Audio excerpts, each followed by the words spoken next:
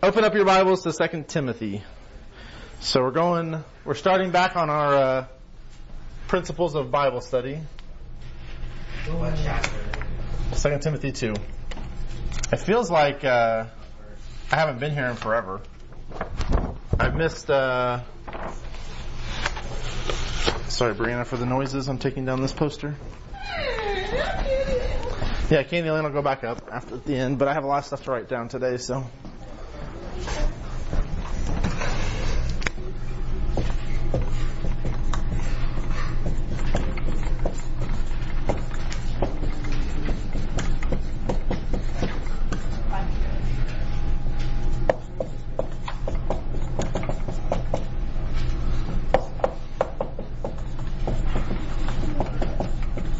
Okay, so we talked about context.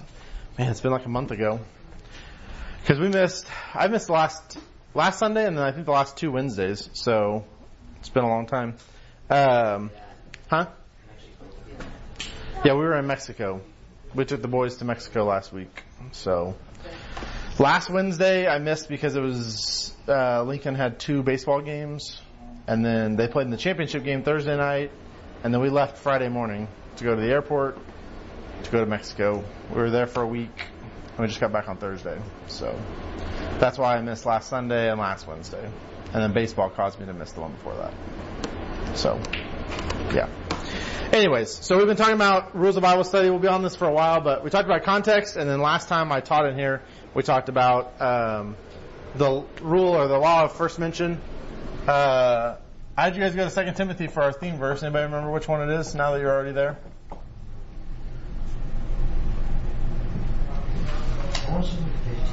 Yeah, 15. Somebody read verse 15. 2 Timothy 2:15.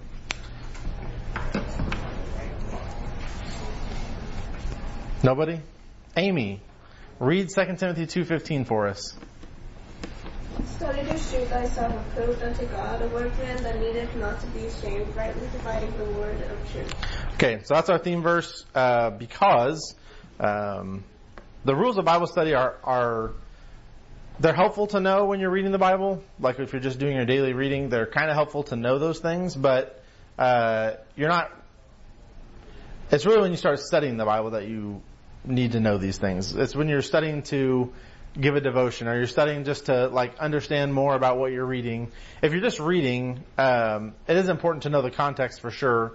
But once you start looking up where the first time a word shows up, once you start doing some cross-referencing, once you start kind of trying to dig a little bit deeper, that's where you really need to understand some of these rules or these principles about studying the Bible. And so this verse about studying to show ourselves approved unto God, it does take work, a workman that needeth not to be ashamed. So, it takes effort, it takes time, it takes, it takes some work to put in to really dig into, find out, what is going on here. I need to understand the context. Who is it written to? What's going on in the verses around it? What's going on in the chapters around it? Is this in the Old Testament? Is it in the New Testament? Who wrote this? Is he writing to the church? Is he writing to the Jews? Is he writing to somebody else? Those kinds of things are helpful to know. How does God use this word in the Bible? We talked about the first mention, so usually that sets the tone for how he's going to use that word or that phrase throughout the rest of the Bible. And so understanding that, okay, so he uses this word this way the first time, so when he uses it later on here, it probably means something along these lines, and then you put it into the context, and then you're going to, all these other things that we're going to learn about how to study the Bible. All these things kind of build on each other and to help give you kind of a better overall understanding of what's going on in the Bible, so you can really understand what you're reading and how to apply it. And so last time I was in here, we started talking about just order, how God is a God of order. We talked about that verse in 1 Corinthians where it talks about God or doing things decently and in order, and we say that at this church a lot. Brian's really big on doing things decently and in order. Someone shouldn't take the Lord's Supper before they've been baptized. Well, once they're saved, they really can take the Lord's Supper, but in the Bible, that's kind of the order that it is. The first step of obedience is baptism, and then they partake in the Lord's Supper. So, those kinds of things, doing things decently and in order. Someone shouldn't be baptized until that person has been saved, right? That's decently in an order.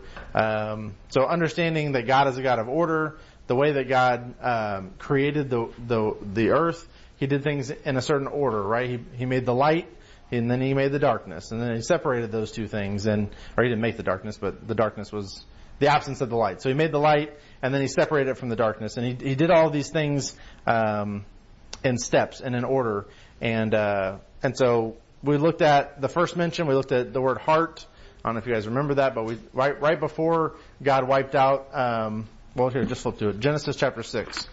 Right before the flood comes and wipes out mankind, look at what God says. Genesis chapter 6, verse 5. So this was the first mention of the word heart. And like most of the time, not always, it's a principle. It's not it doesn't mean that it's that way every single time, but in general, it sets the tone. So verse 5 of Genesis 6 says, "And God saw that the wickedness of man was great in the earth, and that every imagination of the thoughts of his heart was only evil continually." And so, man's heart is wicked and evil, and that's what causes God to want to destroy mankind and start all over with Noah and his family. And then throughout the Bible, it's just, if anytime man's heart is mentioned, it is wicked. It's evil. It's, that's where the life issues verse is escaping me. Oh yeah, keep thy heart with all diligence, for out of it are the issues of life. Right? Wickedness dwells within our heart, and man's heart has always been that way. But the exception to that is anytime. So like we see in Acts, it says that David was a man after God's own heart. And so when when his heart is set on following the Lord, obviously that's a good thing. That's what we should be. That's where we should be setting our heart, because that very next verse in verse 6 says, "And it repented the Lord that He had made man on the earth, and it grieved Him at His heart." So the second mention of the word heart is in that same passage, talking about God's heart, and God's heart was sorrowful that He had made mankind, because mankind was so wicked. And so when we follow after our own heart, when we do the things that are in our own heart, it's wickedness, it's evil, it leads to destruction. But when we follow after God's heart, God can record things about David like that he was a man after His own heart. If we're following after the Lord's heart, then that wickedness and that destruction that comes from that doesn't happen. And so we see the first two mentions of the word heart there. So we talked about that last week. We looked at some other words. We looked at precious. I think we looked at worship with Abraham and Isaac. So anyways, I don't want to rehash all of that, but I just want to kind of get you guys back into where we're at, since it's been a couple weeks. So today we're going to talk about, that thing's going to bug me. We're going to talk about divisions. That's going to be the third one we look at. So God sets everything in order. He does things in a certain order. And the theme verse that we're using for this, "Study to show thyself approved unto God, a workman that needeth not to be ashamed." What's the last part of that verse say? Rightly. Is no one still there? No one remembers what it says. Rightly dividing the word of truth. Okay, so someone who desires to be a student of the Word of God, we're going to study to show ourselves approved unto God. It's going to be work, but we're going to do the work, and we're going to rightly divide the word of truth. Well, the word of truth is the Bible. We're going to talk about that this week in VBA. But that verse says rightly dividing the word of truth. So that if we're supposed to rightly divide the Bible, that means there's a right way we can do it, and there's a wrong way that we can do it, right? And so we talked about that a little bit when we talked about context. You could take a lot of things out of context and kind of make the Bible say whatever you want it to say, right? There's whole religions based on, well, the Bible says this. Okay, well, that's taken out of context. It's twisted this way or that way. And now they've made it a doctrinal belief or a foundational belief of their religion, right? That happens a lot. So we can take things out of context, but not dividing the Bible properly is also a problem. So there's a right way and there's a wrong way. Some of you guys maybe have heard the word dispensation. You guys know that word? Have you heard the word at least? Okay. So we're going to talk about dispensations next week. But that's one of the divisions in the Bible is dispensations. But it's important to know like how the Bible is divided up, because God does things. I mean, God is the same yesterday, today, and tomorrow. We say that a lot, but there are some things that, God does things differently in certain parts of the Bible than He does in other parts of the Bible. Now, God Himself has not changed, but the way that He deals with mankind changes. Like, look at the Old Testament. God is talking with Adam in the garden, right? God is like physically speaking audibly to Adam in the garden. Okay, He does that with Moses. He does that with Noah. He does that with Abraham. He does that with David. He does that with a lot of people in the Old Testament, where he's audibly speaking to them, right? He does that with a lot of the prophets. Well, God doesn't audibly speak to us anymore in the New Testament, right? In the church age, God doesn't speak to us. Now, obviously, when Jesus was on the earth, God was speaking, physically. Jesus Christ was speaking to mankind. Well, now God doesn't do that anymore. Well, God didn't change, but He changes the way that He interacts and communicates with us, right? He gave us this now. We have this. This is the word of God right here. We don't need the audible voice of God anymore. In fact, late in the New Testament, I think it's in 1 Peter, it says, that we should trust this more than the audible word of God. And so some of those types of things, the way that God deals with mankind or the way that He interacts with mankind changes from time to time in the Bible. So there's different times in the Bible or different divisions that we're going to look at. So in Genesis, go to Genesis chapter 1. There's the word divide shows up 3 times in the first chapter, and then the word divided shows up 2 more times. So 5 times just in the first chapter, God uses this word divide or divided. And so we're not going to spend a lot of time looking at the first mention of this word, but I do think it's important to kind of talk about this. So Genesis 1:1, in the beginning God created the heaven and the earth was without form and void, and darkness was upon the face of the deep, and the Spirit of God moved upon the face of the waters. And God said, "Let there be light," and there was light. And God saw the light that it was good, and God divided the light from the darkness. And God called the light day, and the darkness He called night, and the evening and the morning were the first day. Okay, and then get to the very end of this chapter. No, it's not the very end of the chapter. Where is it?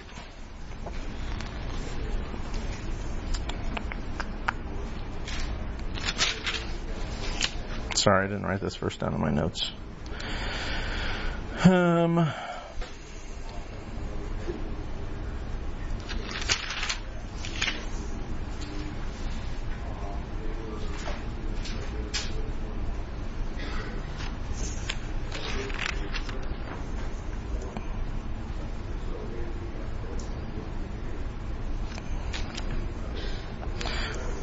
All right, I don't see it. Anyways, doesn't matter.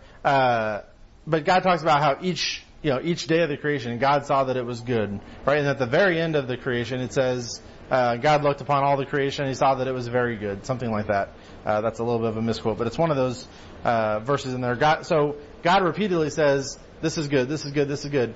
But He's used the word divide 5 different times, but He says that that's good, right? That's part of the creation, and He says that the creation was good. And so, a lot of times, at least in the church context, when we talk about division, the first thing I think about is, like in 1 Corinthians, it talks about, that the church shouldn't be divided, like that there be no divisions among you. And so I think about division, I think about, oh, that's bad. We don't want division in our church, right? We don't want someone to come in, start gossiping and start these problems, or there's some sin issues in the leadership and all these things happen and now the church is divided. We don't want that to happen. So division, I think a lot of times, at least for me, maybe for you guys, has a negative connotation, but God uses the word divide in the Bible different ways at different times. But at least with creation, when God created, He divided things from each other. He divided the land from the sea, divided the light from the darkness.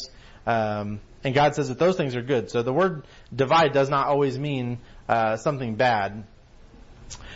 Generally, when He's talking about, again, I did not study out every single use of the word divide, but I looked at a lot of them, and generally speaking, when he's talking about dividing things that are like objects, animals, land, light, those kinds of things, when He's dividing those things, those things are generally good. When it's talking about man and dividing, divisions in the church and those kinds of things, it's usually not good. So that's kind of how God uses the word division throughout the Bible.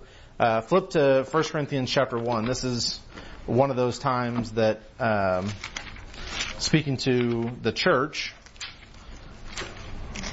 when the word division is not good. While you're flipping there, like when Moses separates and divides the Red Sea, when they're running from the Egyptians, the word divide is used there. He divides the waters so they can walk across on dry land. Obviously, that's a good thing, right? That's God delivering them through this use of this word division. But in 1 Corinthians chapter 1, verse 10, Paul's writing to this church at Corinth. This church had a lot of problems. There was a lot of issues going on in this church, a lot of sin. Just they were not doing the things that they should be doing. And so Paul says, I beseech you, I beg you, brethren, by the name of our Lord Jesus Christ, that ye all speak the same thing, and that there be no divisions among you, but that ye be perfectly joined together in the same mind and in the same judgment. So Paul, when he's using division, most of the time when Paul writes about it in the New Testament, it's talking about the church being divided.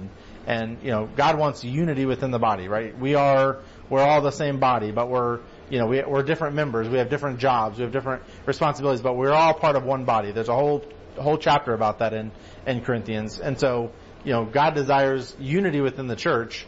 But a lot of times when he uses the word division, speaking not about people, but about like an object or something, those divisions are things that please God. And he talks about it a lot with the sacrifices, like in Leviticus. If you read through Leviticus, they're supposed to divide, the innards from the, skin, or they're supposed to divide the offering into two pieces, or they're supposed to divide. So a lot of the offerings and stuff are talking about dividing them.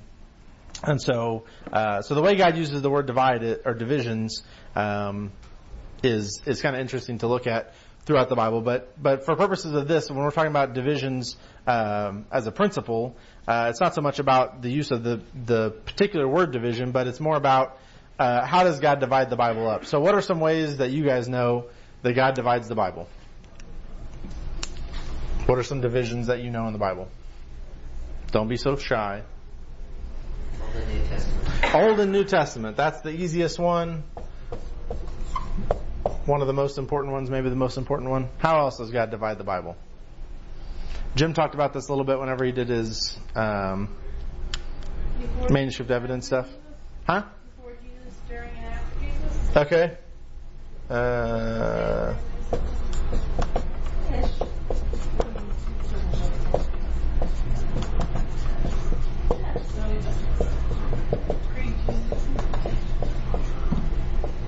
Okay. What else? So whenever Paul wrote 1 Corinthians, for example, how did he write it? Not like what kind of pen did he use, but I mean, he wrote it as a what? What was it? He wrote it as a letter. Okay.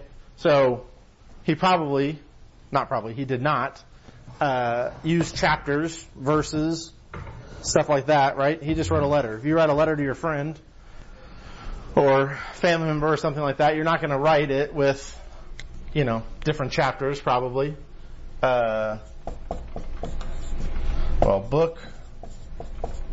Books, chapters, verses. Those are divisions. Those were added, not the books, but the chapters and the verses were added later. That's what Jim talked about when he was doing manuscript evidence. He was telling us how, I can't remember when, like 408, or I think it was around 400 AD, where they added a lot of the chapters and the verses separations. Before that, it was, more paragraph form or more like a letter. So they added those chapters. So the chapters and some of your guys' Bibles have paragraph markers, right? Those are punctuation things that were added later. But they help give you kind of an idea. Okay, he's starting a new train of thought here. This is kind of separated from the stuff before it. Even though it's all within the same chapter, he's kind of shifting gears a little bit. So like an author in a book might start a new chapter, or they might insert a couple of extra lines to say, okay, now we're going to start talking about something different. The Bible has inserted paragraph markers. Now a lot of those are done by the like manufacturer of your particular Bible. So they may be different from Bible to Bible, but that's a division. What else?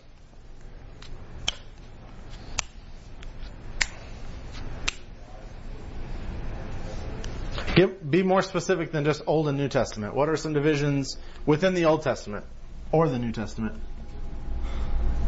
The division of the Red Sea. Okay. Yeah.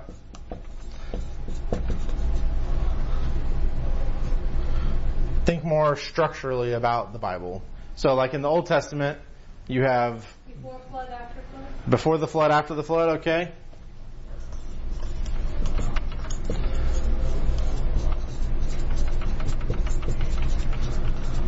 Before sin, after sin? Not a lot happens pre-sin, but I'll give you that. Some does happen. Yeah, I agree.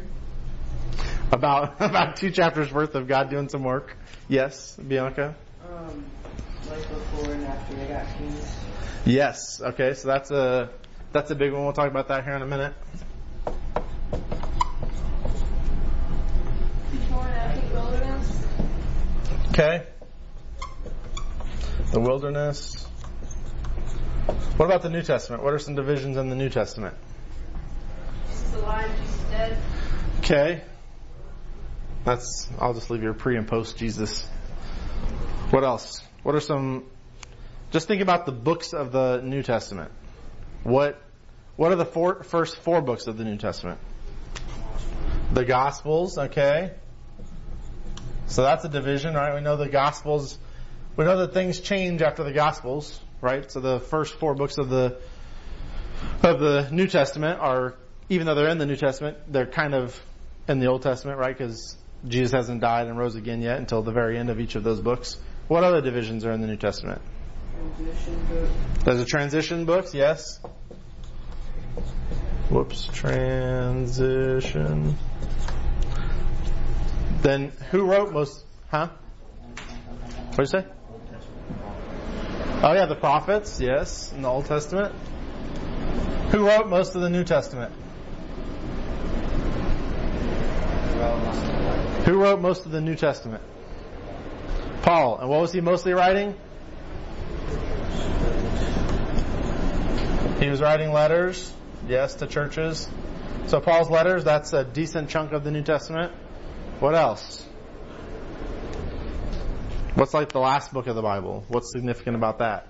Yeah, it's Revelation, but what's significant about Revelation? How would you divide that? What's going on in Revelation? What do we call that book? Or what is the content that's in that book? Yes, we call it end times.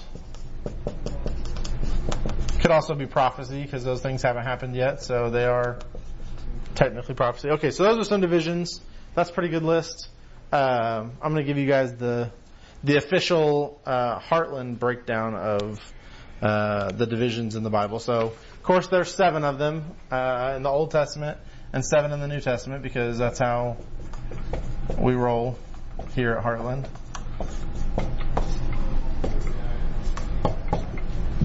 All right, so you got the first 5 books. I don't know if you guys have heard the phrase Pentateuch. I think this is how you spell it.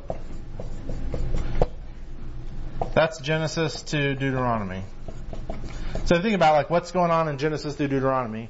You got God, creating everything. Then He's dealing with Abraham, and then you got Joseph at the end of Genesis, and the people, they go to Egypt because that's where all the food is, right? Joseph is in charge of the food, so he brings his dad, who's Joseph's dad? Joseph's dad. Joseph had 11 brothers. No. There was 12 brothers, and they became the 12 tribes of Israel. So the dad was... The dad. He was what? Not Abraham. This is like a couple generations later. So Abraham has Isaac, and then Isaac has Jacob. Yes, Jacob is the dad. So Jacob, who God later changed his name to Israel, he has 12 sons. Those are the 12 tribes. But Joseph is in charge of Egypt, and he brings his whole family in, right? All of his brothers, his dad. He brings them all to Egypt. He sets them all up. He gives them this land. They have food. Joseph's in charge.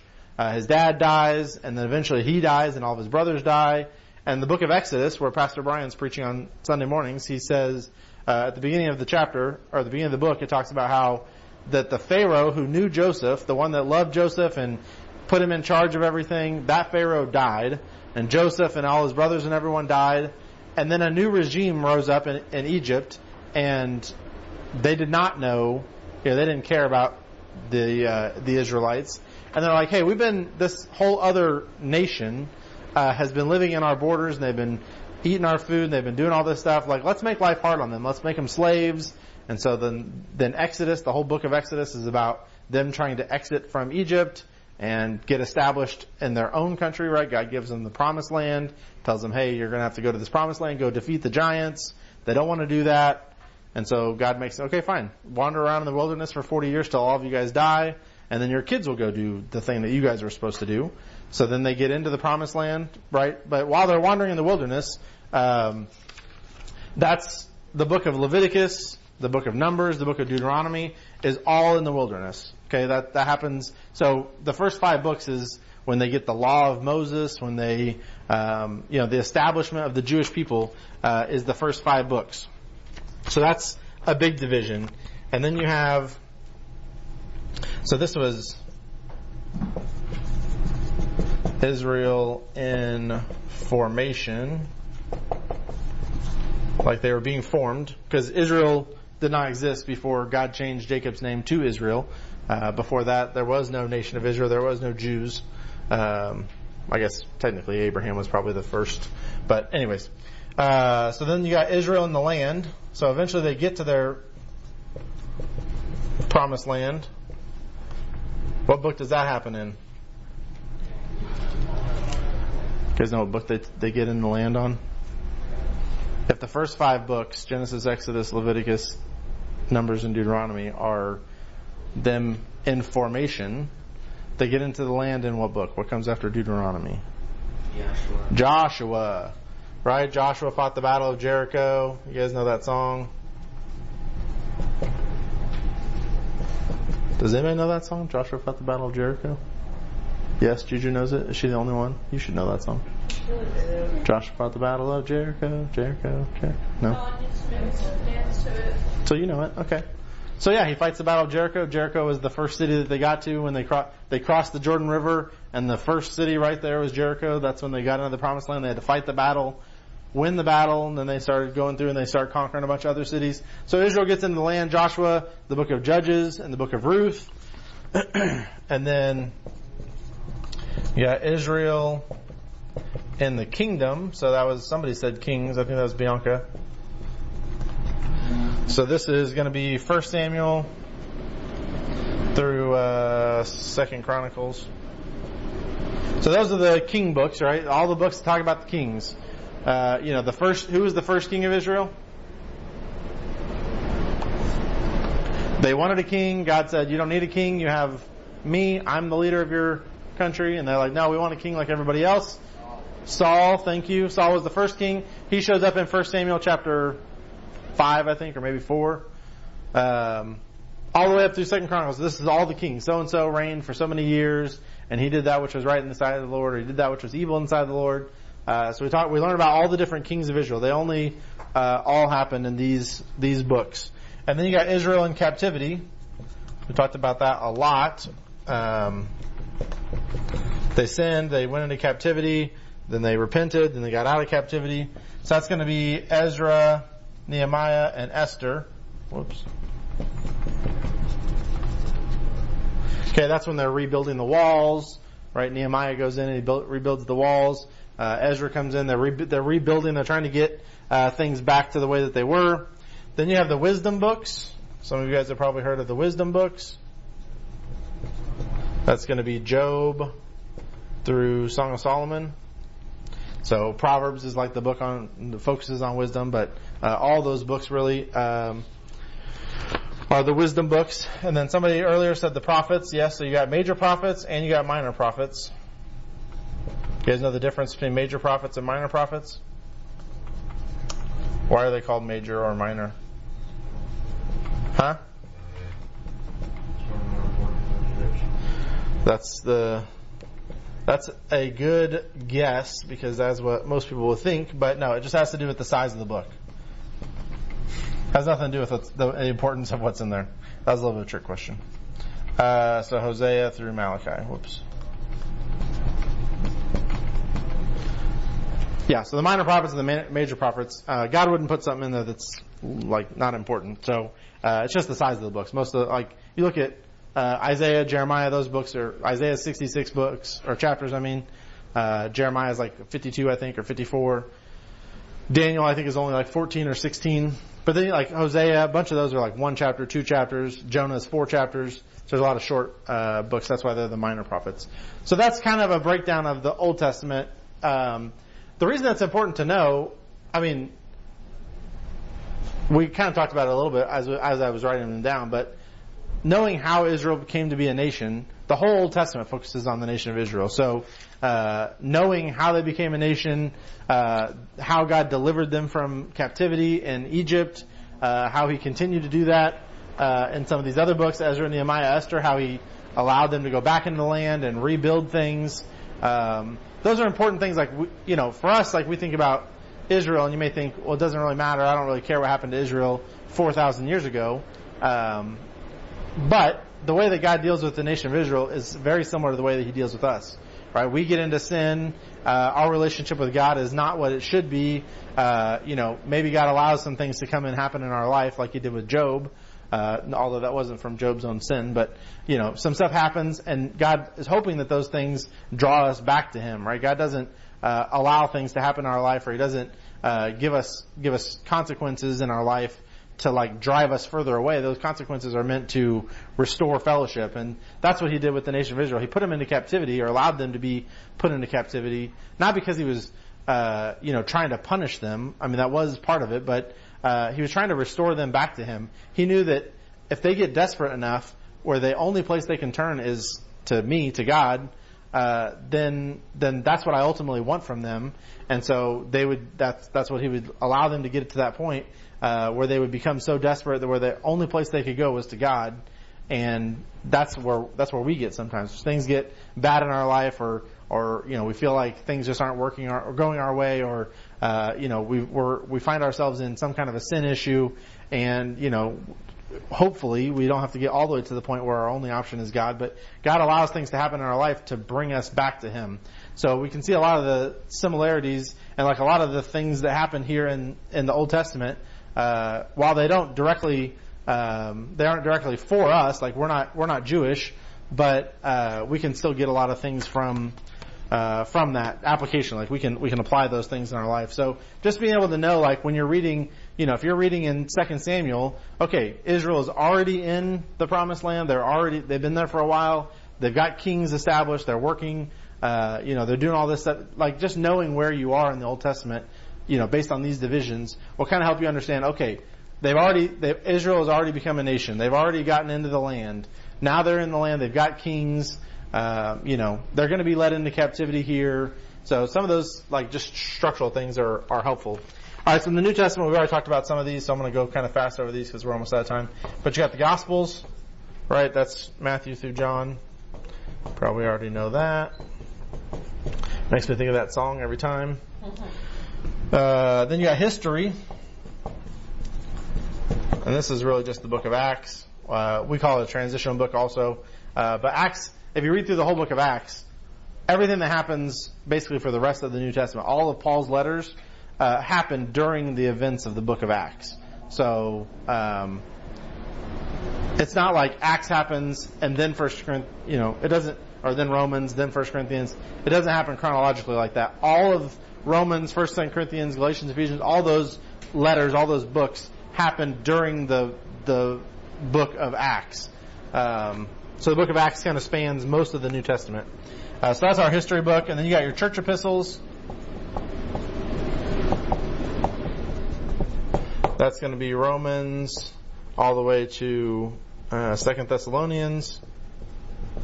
These are when Paul's writing to churches, right? He writes to the church of Rome. He writes to the church of Corinth. He writes to the church of Galatia, the church of Ephesus, the church of Philippi, Colossae, all those. Okay, those are church epistles. And then some of you guys may have heard this before. Maybe you haven't. Pastoral epistles. That's going to be 1 Timothy through Philemon.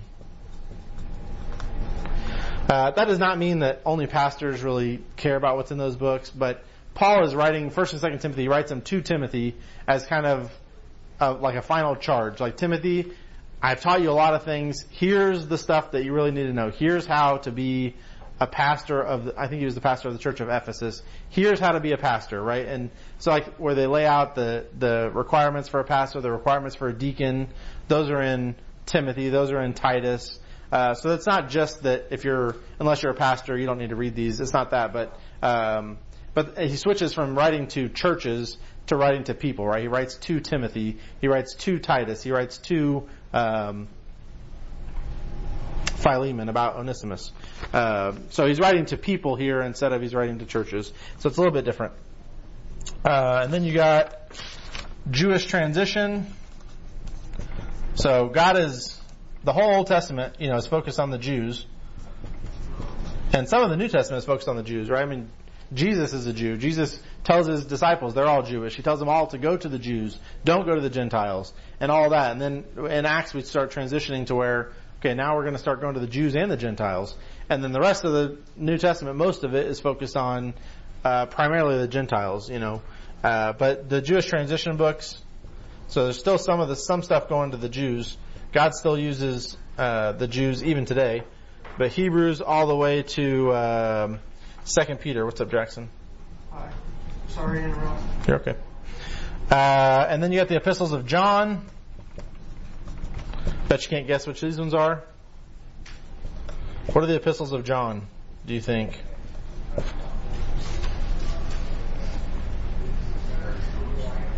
Yeah, 1st, 2nd, 3rd John. Good job. 1 John, if I can write, to 3rd John. Oof. All right, they got the end times, which we already talked about, which is just going to be Jude and Revelation. Okay, that's all we got time for. If you're taking notes, I'd write these down. It's helpful to know these divisions. We'll talk about dispensations, which is different, but they are divisions within the Bible. We'll talk about those. But I was just telling you guys, we were out of town last week. When you go, how many of you guys been on an airplane? Don't remember it. Okay, about half of you guys have been on an airplane. When you go on an airplane, when you take off, right, you're at ground level, you can see everything. It's just like normal. It's like being in a car. Once you get up off the ground, the higher you get, the smaller everything gets, right? Everything gets smaller and smaller and smaller. Once you're up at 30,000 feet where you're cruising, if there's no clouds and you can still see the ground, all you can pretty much see is, like, it's green or it's blue if you're flying over the water, it's green if you're flying over the trees and stuff. You can still sometimes make out, like, the grid lines of the roads, if you guys have seen that from a plane. When you're driving on the roads, you don't, like, really think, oh, these aren't, like, in a grid, but you get up high and you start looking, and so you can kind of see how everything's laid out, right? Especially if it's just, like, when we fly over Kansas City or over a city that, I've been there, I can recognize a few things, but the higher and higher you get, the harder it is to make out details. You can just kind of see, the general overview, the big picture of what's happening in that city, or as you fly over the ocean or something like that. But that's what this divisions is helpful with. It gives you an overview of the Bible. It breaks it into big chunks so you can kind of see what God was doing in Genesis and how that's different than what he's doing in 1 Samuel, how that's different than what's going on in Proverbs. And once you get into the new, like when you can kind of see it from a big picture and you kind of understand, okay, here's the parameters of what I'm looking at. Here's Israel. Here's, some prophecy books. Here's some stuff in the New Testament where Jesus is on the earth. And here's some stuff that Paul wrote. If you break it down like that, you can kind of see it, from this big 30,000 foot overview. It really helps to at least understand a little bit more big picture of what's going on.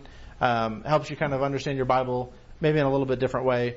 Dispensations will help a lot with that, with more specifically like different doctrines and how God, how people in the Old Testament didn't get saved like we get saved. there's some dispensational things that have changed, right? The way that Noah was saved, he was saved physically, right, from an actual literal flood. God saved him and his family, but so things are a little bit different than like when we get saved in the New Testament. That's way different than what Noah did or Abraham did or David did. So we'll talk about that when we talk about dispensations next week. But that's divisions. If you didn't get it written down, take a picture of it. We're over time by 2 minutes. Not bad. All right, let's pray.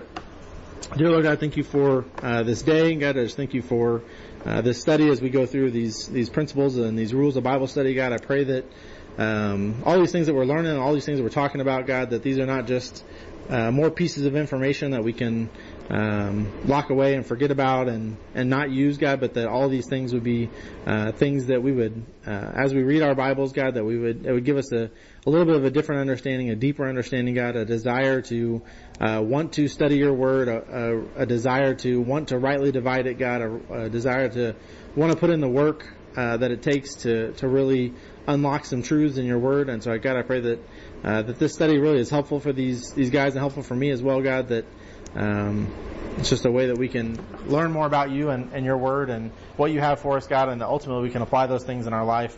And so I just thank you and praise you for this study. I thank you for everyone that's here this morning. I pray for Pastor Brian as he's preparing to preach to us. I pray that you just bring people in that need to hear the message that's been prepared for us this morning, God. Prepare our hearts as we get ready to hear it. And just ask all this in your name. Amen.